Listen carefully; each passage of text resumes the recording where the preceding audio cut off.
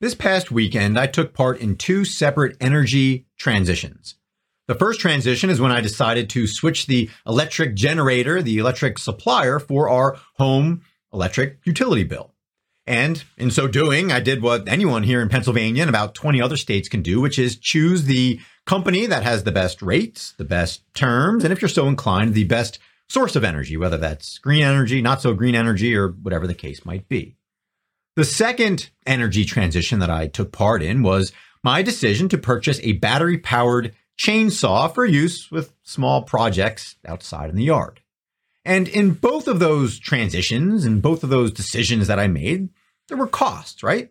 The first one, really the main cost yesterday when I did this was a couple minutes of my time, with the hope of saving some money in the long term by making a conscious decision, again, about the rate and the contract terms that made the most sense for me, for my family, and the amount of electricity we use, and what, I happen to think electricity rates might do over the next couple of months or years in the case of what I was able to lock in. And on the chainsaw, again, that was a bigger upfront investment of money, but again, with the hope of ultimately saving time and agitation and whatever else, maybe even saving some limbs for me kind of messing around with a gas-powered chainsaw that I really don't need for the amount of chainsawing that I have to do around our yard. So all that being said, as is the case with life, I made conscious decision that I knew had trade-offs, right? Invest a little bit of time and a little bit of energy, a little bit of money in some cases, with the hopes that that investment leads to long-term positive results. And so with that being said, it's a perfect analogy, not just for the much larger energy transition that's going on and the tens of trillions of dollars that that's going to cost and the thousands of dollars per person per year for the next couple of decades that it would cost you and every American and probably anyone in the developed world. Now, again, my intention is not to go down that path. I can't say with certainty that I won't go down that path, but today we're going to bring it back to you as an individual. As an individual who has to make lots of decisions, who has to weigh lots of trade-offs, but who might be missing out on a lot of the transition costs, the switching costs, if you will. And again, this is not a new concept. I'm sure anyone who has switched cell phone providers or cable providers, to the extent you still have cable, or internet providers, or whatever the case is, you understand that. You understand the time and the energy and the headaches that can be induced, setting aside whatever potential money might actually be saved. In many cases, you're probably not saving as much as you might think, but nevertheless, we have to make these decisions, right? Or at least we think we have to make these decisions. Because as I work with individuals, so often coming out of people's mouths is the word, well, I need to do this. I need to switch this. I need to go do X, Y, Z. And in many cases, they've convinced themselves that they're supposed to do it.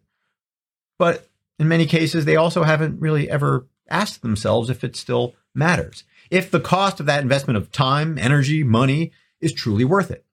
And so today, very quickly, very simply, we want to arm you with this idea that you need to be questioning whether these transitions that you decide to make in your life, both big and small, are worth it.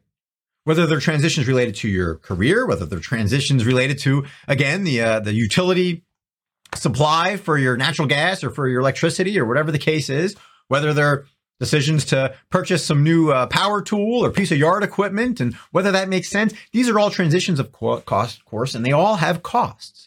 And they're all, in many cases, more complicated than the oversimplified, Geico commercial to, have a phone call that's 15 minutes that can save you 15%. That sounds good, but in many cases, it's taking a lot more out of you than you actually realize. And so today's question for you is, in what ways, as you go throughout today, are you making transitions that have a much bigger burden, a much bigger cost on you than you realize? And this isn't just some generic thing that, you say, I understand it, but we can bring it back to numbers, right? Not just the financial numbers and the cost and the benefits of switching your utility supplier, whatever the case is, but the time cost to you when you make switches, when you make transitions that really don't add value.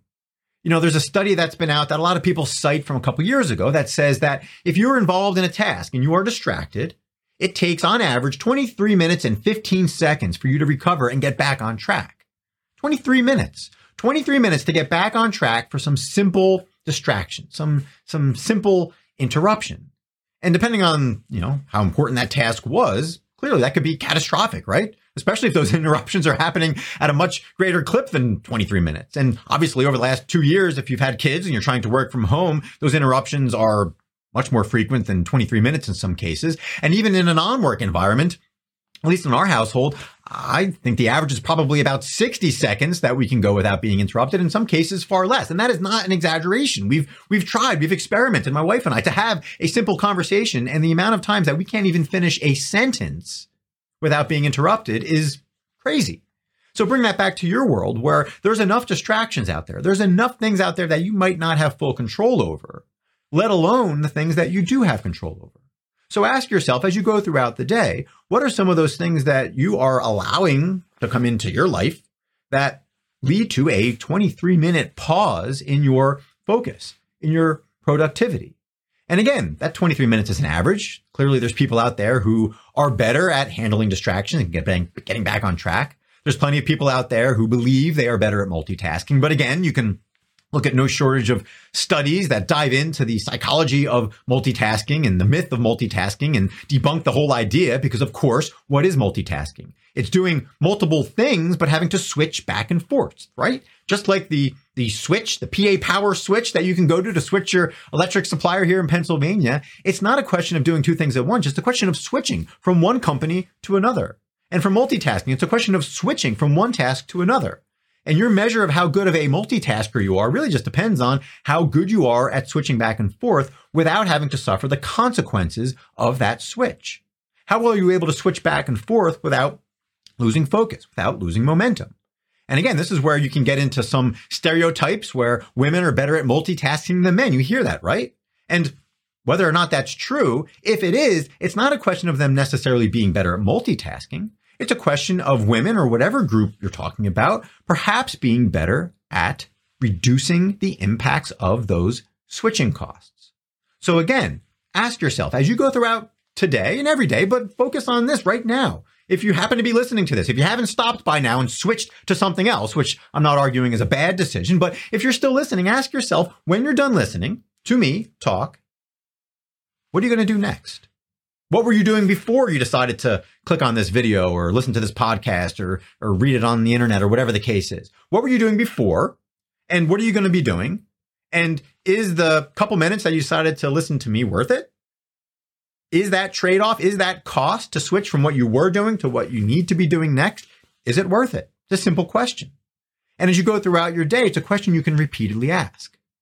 But not just for you, not just for the impact on your own productivity. More importantly, from a leadership standpoint, the question for you today is, in what ways are you overburdening others with unnecessary or far too frequent switching costs? How often are you interrupting them? And again, certainly in a work environment that's actually in the office, the hazards of strolling around to somebody's cube or office and what happens if you interrupt them. I would imagine you've been interrupted enough to know that you are going to hurt that person's productivity. There's a good chance that they're working on something important. And by you wandering over to have your question answered or to just strike up a conversation, you're going to cause some damage, if you will, in their productivity. You know that. So the question is, how often are you doing it? Are you doing it too often? Are you doing it unnecessarily? Are you doing it in a way that forces them to feel compelled to stop and listen to you, especially if you're in a position of authority, if you will, if you are a leader who people look to? How often is that happening? How often are you causing people who, again, might work for you, how often are you causing them to have that 23-minute distraction, that 23-minute gap in real focus on what they're doing? And how many times is that multiplied throughout the day, throughout the week, throughout the month? And also in terms of, relatively innocent things where you might be helping somebody, say, with a career transition, right? You talk about a career transition. You talk about the switching costs there. How often do people go into career transitions unconscious of the real cost of such a transition? It might seem so easy and rewarding and the grass is greener and all of those things, but in many cases, there are people who are going into those transitions unconsciously. They might be making the conscious decision, at least they think, to switch jobs or to look for a new position. But what are they missing? What are those transition costs? And of course, we're not just talking about, the cost of maybe losing benefits for a little bit or having to buy a new suit to go for an interview, or certainly if you're switching cities, those type of costs. But we're talking about the continuity that people might have in an existing company and everything that they might be leaving behind that really aren't transferable. So if you're in a position to help people like that, make sure you're asking the questions, make sure you're getting all of those costs on the table, and make sure you're helping to quantify some of those costs that are seemingly unquantifiable, that don't go straight to a dollar amount. Because again, we can bring it back to the decision to switch our energy supplier, right? It's really just an investment of time. There is literally no upfront cost, at least in what I chose the other day. But the cost can add up if, you do this every 3 months, right? And if on occasion, you do this every 3 months, but then you forget that you've locked yourself into something that then switches to a variable rate, which has happened to me.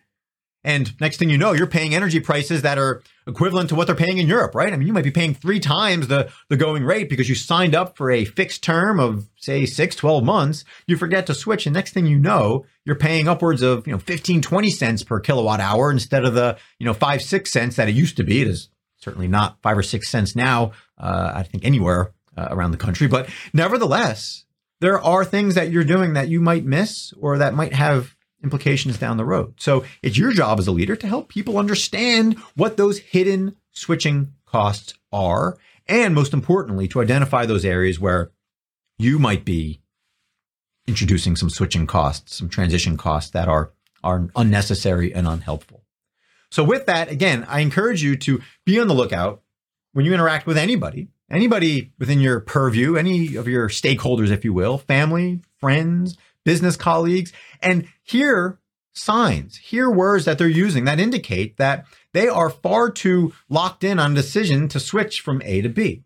Look for language where they're saying, hey, I should do this, or I need to do this, or I'm expected to do this, and challenge them tactfully and say, well, who says that? Why do you need to do that? Do you really need to switch your electric supplier?